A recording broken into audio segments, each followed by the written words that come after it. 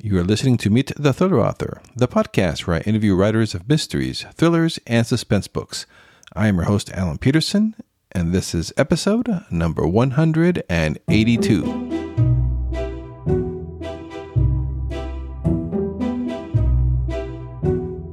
We're back with an amazing interview with best-selling author Lisa Scottoline. Lisa is a New York Times best-selling and Edgar Award-winning author of more than 30 novels. She has 30 million copies of her books in print in the United States and has been published in 35 countries. Her latest pulse-pounding novel, What Happened to the Bennetts, will be published on March 29th. Before we get to the interview with Lisa, a quick update. I will no longer be posting weekly interviews, but you can still expect some amazing author interviews coming up. It's just going to be on a bi-monthly schedule. For show notes, archives, and to subscribe to my Thrilling Reads newsletter, please check out thrillingreads.com/links. And don't forget to rate and review this podcast on your favorite podcasting app. All right, here is my interview with Lisa Scottoline.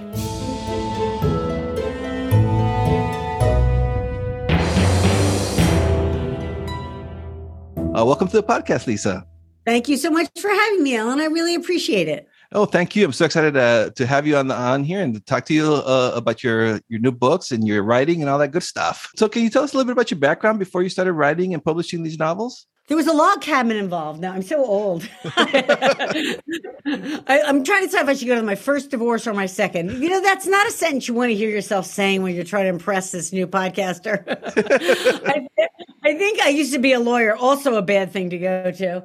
But when you get people to like you never want to lead with that lawyer thing. But in short, I always loved books, and I loved Nancy Drew. And after my first divorce, I said, I want to stay home with my daughter because she was born about the exact same time. That's really excellent timing. And so I said, well, you know what?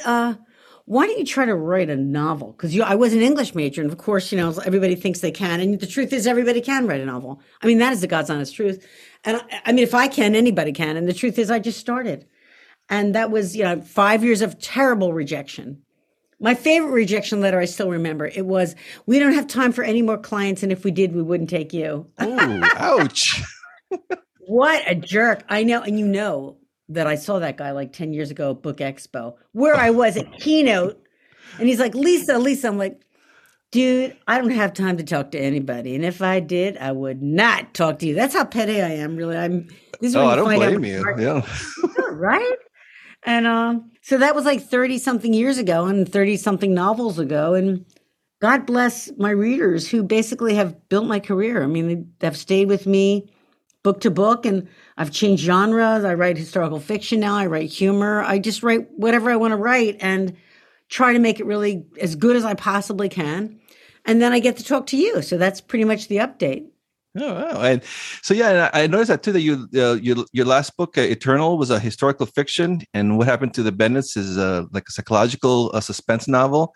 Right. Is there a lot of difference between like when you're writing the two? Is it like the different approaches, or how does that work? You know what? It's so funny because I'd always written I don't believe in any of these genre distinctions. And now I prove it to myself because I always wrote, whether they're domestic thrillers or legal thrillers or fast moving novels, I just think of them as fast moving novels. And then I secretly always wanted to write this novel, Eternal, about this, basically a love triangle set during Mussolini's reign in Italy and then the Nazi occupation. And then I'm like, you know what? That's historical fiction. You're not allowed. Other people do that smarter than you. You know, all those insecurities that come up. And then I was like, just do it. And then I did it and it kind of worked out. God bless my readers who came and were like, because I read the online reviews. They're like, I don't really read historical fiction, but I love this. And I go, well, that's wonderful. And so when I started to write Eternal, I mean, What Happened to the Bennetts, which is a thriller in theory, I was like, you know what? I'm just going to tell you, Alan, from the inside out, it's no different. It is the same. I've always been interested in these three themes: love and justice and family. There's a through line through everything I've written, which I didn't start out that way. I just started writing books. And then I realized that I'm writing about the same things and in different, iterations and permutations and other long words. But the bottom line is, that's what I'm writing. And so when you write What Happened to the Bennetts, you go, well, this is the same issue. It's sort of family, an injustice happens to a family and they have to survive it. And that's exactly what happened to in Eternal, although one set in Mussolini's Italy and one set in modern day Delaware. And what I've taught myself in answer to your question is that this distinction of setting and place and time is form over substance. That thematically they are identical. They feel similar. And I hope they have a kind of a rewarding, not only a surprise ending, but kind of a rewarding arc of these characters' lives. So in answer to the question, oddly, it's not different. It's the same. And so can you tell us a little bit about the plot of what happened to the Bennetts and what inspired you to write it, how the idea came to you? You know, it's funny. The idea came to me. It's very, it's not impressive, but I don't like tailgaters. I live alone. I drive alone in the car. I got the dogs in the back. Only one has a seatbelt. The favorite one gets, no, I'm only kidding. But I only have one of those things. You can't hook them all into the seatbelt. Anyway, that's not a big deal. I was like, what if I were carjacked right now? What if this tailgater carjacked me? And when I went home, I said, that's the book. Basically what happens and what happened to the Bennetts is that families driving along from a soccer match one night and someone is tailgating them and they're carjacked and the carjacking goes horribly, terribly wrong. And they find themselves by the morning in the witness protection program in federal protection. And boom, like that was the idea. And I didn't, people say, do you know how it ends? I don't even know how it middles. I don't know anything. It's not impressive, but I kind of sit there and go, oh, kind of what would happen next? And that becomes the way that you construct the novel. I hope people who who listen to your show want to write, because if they do, I'll tell them that they can do it. And that's, you just kind of start and then keep going. Yeah, we do have a mixture of readers and writers, inspiring writers that listen to the podcast. So that's great. That was my understanding. And I'm really I love this type of that kind of insight from someone like you. But so obviously you don't outline or anything. You just get the story going and you start writing. Right. I don't outline because I think, well, I can't. I just constitutionally would be impatient with it. But I also think here's the two things I think in my defense, because there's people who outline and people who don't. If I outlined it, I got to say that I really think that writing it would be like filling in the blanks. Mm-hmm. Like it would be kind of like I think like that would be like literary Mad Libs. Like she does this and you go, wait a minute, I know what she does. And the other secret thing that I think happens is that when you write a novel where you don't really know what's going to happen next, I secretly think that your state of anxiety is what creates the suspense. Like if you're a master of suspense, it's probably because you're a freaked out writer. I just thought of that, but I think it's a little true that you don't really know. So you can't, it ends up becoming a lot like life. You look at all the curveballs we've gotten that are awful, the pandemic, now a war. You can't even, it's just horrible. And you can't even make this up. And what you kind of do, and especially with something like what happened to the Bennetts, because you're talking about a thriller that's has a law enforcement angle. Well, you can't write a modern thriller in which, let's see, everybody's good all the time. The police are always good. The judges, look at what our views of the Supreme Court right now. Mm-hmm. I've been writing novels for 35 years. I can tell you that 20 years ago, nobody even could name one person on the Supreme Court. Well, now we have views about who should be on and who should be off. And we have views about the FBI that we did not have before. We have views about policing that we did not have before. And when law and justice is in so much flux, and conceptions of law and justice are in so much flux, you have to write a thriller that deals with those issues. It just can't be, here's the good guys and they're on the cavalry. It's just not how it works. We know now that's not how it works. And so that's what's the backdrop of this book as well. Did you always before you started writing professionally? Do you enjoy like these type of genres? Do you enjoy reading thrillers? Well, I think I grew up on Nancy Drew, so that's part of the problem. You get very used to a girl driving around in a car having adventures, and you're like, I want to be that, and I want to do that, and it's really good. Except then when you get a little older and you realize that, well, honestly, in my part, I started writing in the 1990s, and a lot of the characters were men. They're all men main characters, and I was like, give me a break. At some point, I was just so tired of seeing, especially when I became a female lawyer, like, why aren't there women lawyer stories? Like, I can do this. And as an English major, I thought you should try and give it a try instead of bitching about it. Sorry. But I mean, for some period of time, I had to eat myself alive, which is kind of my method, until I finally actually do something about it. And so I think that's sort of what got me to where I am. I think I just kept trying to do it and try to get better and try to refine the craft a little and live in the world so all of the world is there. For example, like in this novel, he has to really think about himself as a man and a father. And at some point I started writing male main characters as well. I was close to my dad. Obviously, I've met in my life, not as many as I would like, but that's another matter. And I go, well, what is a hero? What is a father? What is a hero? My dad, I was really close to him. And I loved his personality and that he was, he was heroic, but didn't really understand that about himself. And we're a society about it. I just got back from the new, I love superhero movies. I saw the new Superman, not just one Superman, 3 Superman. I mean, Spider-Man, they're all like, we love superheroes. And I go, what is happening with this? Well, partly it's the ideas we put on men. You must be rich. You must be a titan of industry. You must be thin. You must be handsome. You must drive a great car. What are the things we do to men? What do we tell them their personal power is? And what do we do to women? What is a modern hero? Because that's the problem with this character. That's his issue. He doesn't view himself as a hero. In a way, he is. But when this horrible thing happens to his family, he's got to figure out how to get them out of this. And at some point, I think I had him say, and I'm not giving anything away, just have him go like, maybe a hero is just a guy who solves a problem for his family. And that's not a bad definition. Yeah, I think that's one of these type of novels too, is because it's kind of like it's like regular people versus like the super cop and. Yeah, right. Or an expert. Yeah. I mean, the crime bloggers are a good example of that. And part of what I'm talking about, like this democratization of everything, which is so great. 20 years ago, there was people wrote true crime, Ann Rule and a bunch of other authors, and you read those books. Well, now there's people who blog about true crimes and try to solve them. And they crowdsource it and they get the documents and they talk to witnesses and they do all the things that they can do that law enforcement would do, or if it had the time and the budgets. And God bless these people, they solve crimes. Well, I was like, well, I've got to deal with that in this novel. And this situation would be right for it, because what I learned from WITSEC, which was a program designed to hide criminals, not normal law-abiding families with 3 million connections to the community, is that you go that night and you don't say goodbye. So nobody knows where you were.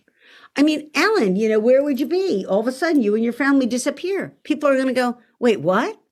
Wait, where's the cat? Wait, he was just on Facebook. Wait a minute, I just sent him a message on Instagram. He didn't answer it. That's weird. And so that's all the stuff that happens to a modern family. And what happens to this family in the program is because they're normal, they make great witnesses, but because they're normal, they'll flounder in WITSEC. They could go under in WITSEC. And so this father has to find it in himself to save his family against really, really hard odds. Yeah, it's so fascinating too. I mean, it'd be hard enough, I would imagine, 30, 40 years ago to go into witness protection. But now, like you said, with social media and Twitter and Facebook. And, right. Yeah. Right. I mean, like, you got to assume, like, luckily most criminals, and what my research was, and I mean, I have great sourcing on this because I spoke to somebody who helped run one of the WITSEC programs. And, he was like, most criminals, when you put them in the program, they're happy.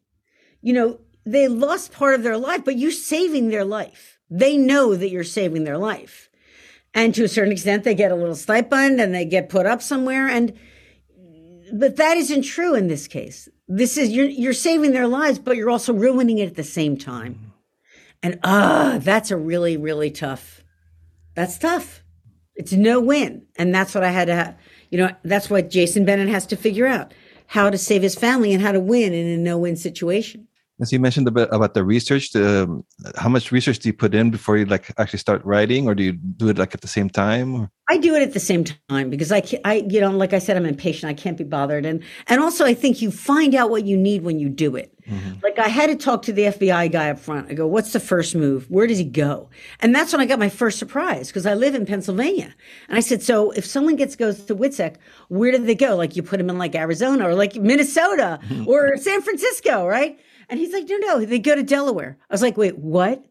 Like Delaware's 20 minutes from me. Like it's not far. And I was like, this isn't what I thought. And he said, well, that's kind of what we do because there's an interim period where you have to basically be trained and oriented and accepted into the program. You're called applicants, and the application process is really arduous. And I'm like, who knew this? It's like college or something. And, it's like the college you never want to get into with that. I just thought of that, but it's kind of true. And so I dealt with that research. And I think also that it was kind of cool to research setting because this character, setting has to reinforce people who are writing out there. I want them to know that everything matters. Everything matters in a novel, particularly in a thriller, because you have to have an economy of space. We don't want to hear your exposition. We're not interested in what the sunshine looks like. It's just not the book for that. And so I sent him, I said, well, if he goes to Delaware, there's parts of Delaware. If you imagine that he was a farmer, he grew up in Hershey, Pennsylvania, which is a lot like where I live. I actually live on a farm. And I'm a terra firma kind of girl. I plant, I grow alfalfa, I have a garden, I have tomatoes, I got a lot of crap. And he's that kind of guy. Well, if you send him to certain parts of Delaware, there's a salt marsh. And it's actually a good place to send somebody in Witsec because it's a beach town that's deserted in the winter. Perfect. Okay, but the problem is, and great for the novel, is that there's tidal salt marsh that basically kills the trees. And so there's things called the ghost forest, which is incredible to see. And I describe it in the book. And I took actually videos of it are going to be on the website. People can see them as a companion to the book. And he's basically in a place where there's no more terra firma. In fact, the tides shift beneath his feet. I'm like, well, that's a pretty good metaphor. I mean, even I can figure that one out. And I like it because I think it emphasizes his and his family's dislocation, that they are out of place and they don't belong here and they have to find a way to acclimate to survive. Yeah, I love the metaphor. That's pretty cool. When that idea comes into your head, do you get excited when you're writing it? You're like, ooh. Actually, I kind of do. Isn't that weird? I live alone. I write alone. You're like, oh my God, look at that. Look at that. That's a good idea. You get excited. You dance around. You're like, oh, baby. Like all your little things that you tell yourself. I sing a little song. I have a little thing I do. And I go, and then you start seeing all these connections. And we see a ghost forest. And you go, this is sort of interesting because that's the term given to that's what ecologists call it when all the climate change happens and it kills the trees at the root. The trees don't fall over. They just turn white and it's kind of horrifying. And I went there at night and it looks like there's bones in the sky. And you're like, oh God, I can't even make up stuff this good. And then you start to think, well, let's say, for example, and it happens in the book that they have to leave everybody they know. And I go, well, they kind of ghost everybody they know. I go, okay, that's pretty good too. And then also they have lost. And so they're living in a house essentially with ghosts. And you go, okay, baby, maybe this is developing some resonant layers. Look, Ellen, I can't tell you if anybody picks this stuff up. I don't know. But I will tell you that I have faith in readers that they do. And I have faith in their consciousness that it works on them like it works on me. And they start to make these connections and it all becomes real for them in a way it wouldn't if you had it on this pavement in Chicago. That's just going to be a different book and have a different feel. And so what's your writing day like when you're working on a project? Do you have set hours? Do you give yourself word count goals? I do the word count goals. I'm a big fan of that. And I would encourage anyone listening, any way you do it is right. Because it's very individual. But I work every day, except a day like this, so I'm having fun talking to you. And I do 2,000 words a day. Now, I start at 9 and I don't stop till I have 2,000 words. A lot of times that will take me till 6 o'clock at night. A lot of times that will take me till 9 o'clock. I just break up. I go around 2 o'clock, I'll eat something. Maybe I'll walk the dogs.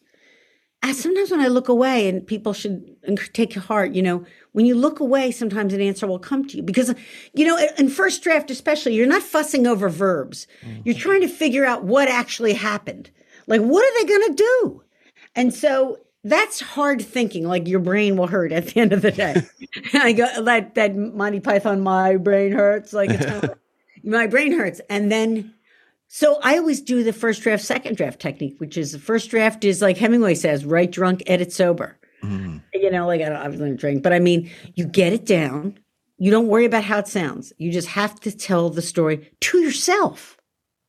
And then by the time you're done, oh my God, This ended like the surprise ending is a surprise to you. You're like, holy God, look at this. This kind of works.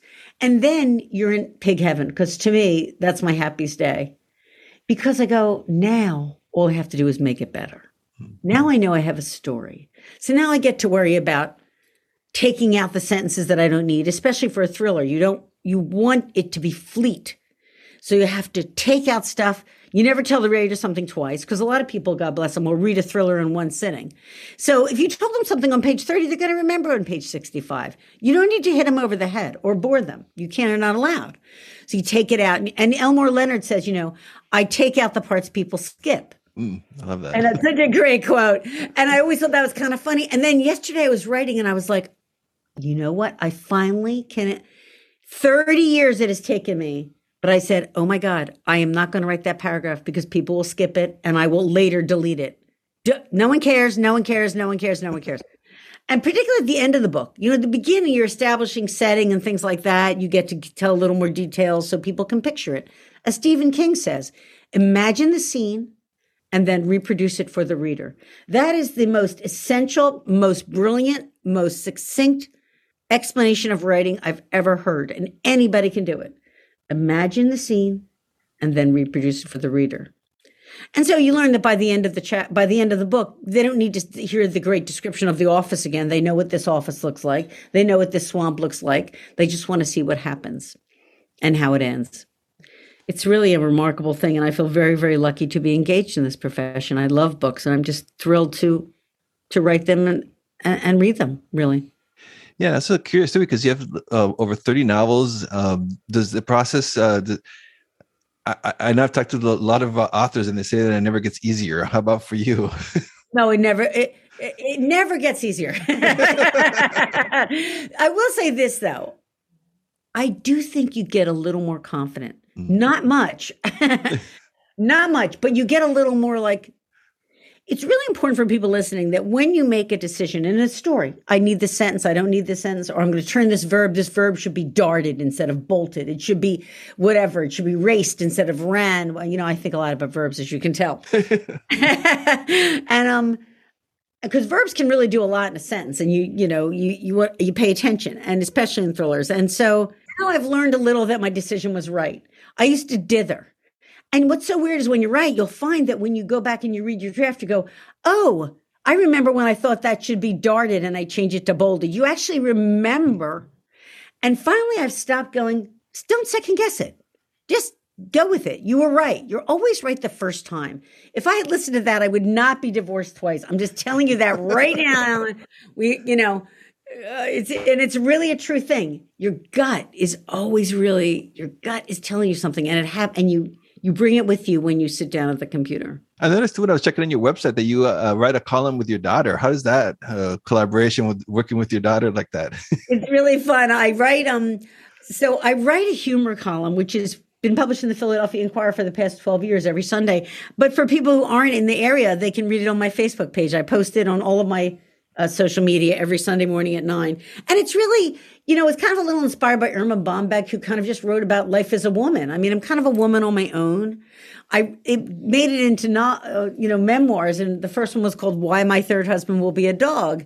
And it was really, it was not man bashing. I'm just telling you, it was dog loving, because I just, there's so many women, you don't really know where your life is going to lead you. I mean, it's lovely. You're a lovely guy, and it's lovely to be able to talk to you. And I never thought, wow, you have all these books and you wrote them, and how did that happen?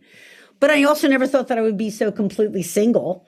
I'm in a room now with 3 dogs. I'm very happy about that. They're very quiet right now, which is excellent. And you don't really know where your life will lead you. And I just wanted to write about that because I know that there are a lot of women who are widowed or divorced or just on their own, and men too.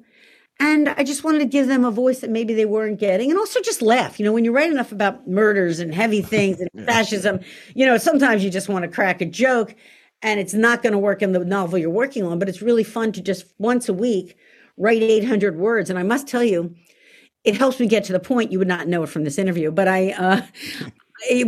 all writing builds and feeds all writing. So never feel bad if something you wrote wasn't published. I mean, that's happened to me. I have an unpublished book sitting around and I lost it. When you write a short piece, it will help your long pieces be better. And that's what happened to me. So every week I'm writing something that's 700 words. So when I sit down to write 120,000, I know it will be better.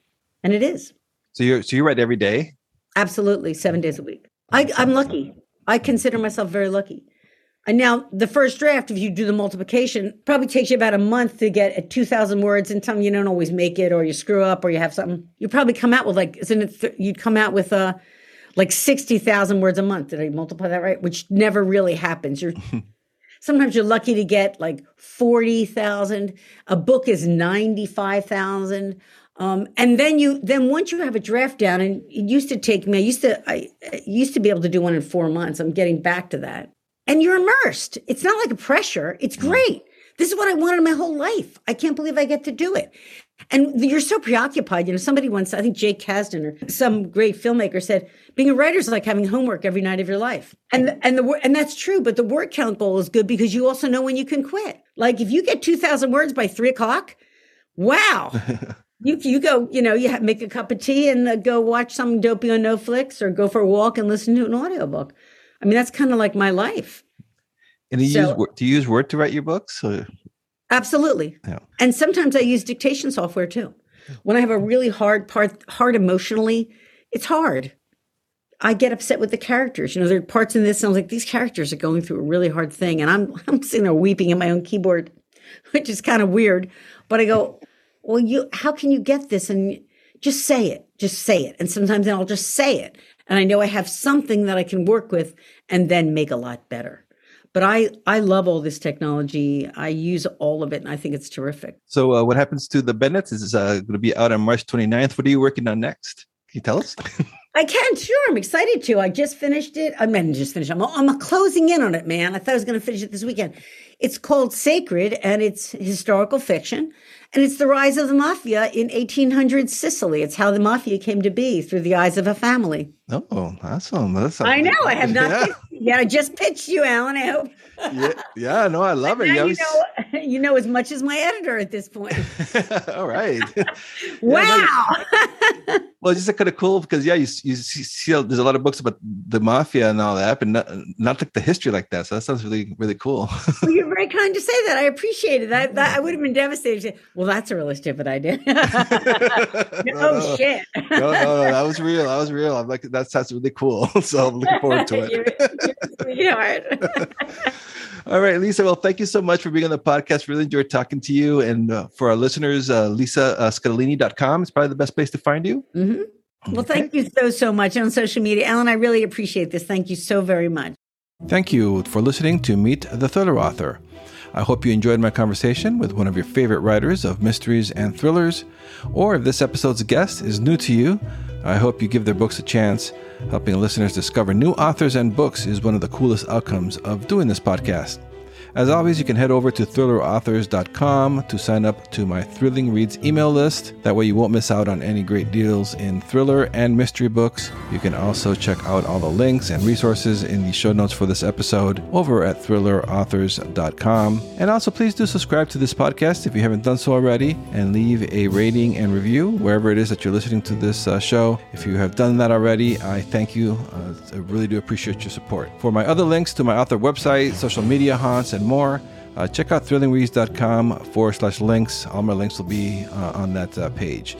So that's it for this episode. See you next time, and stay safe out there.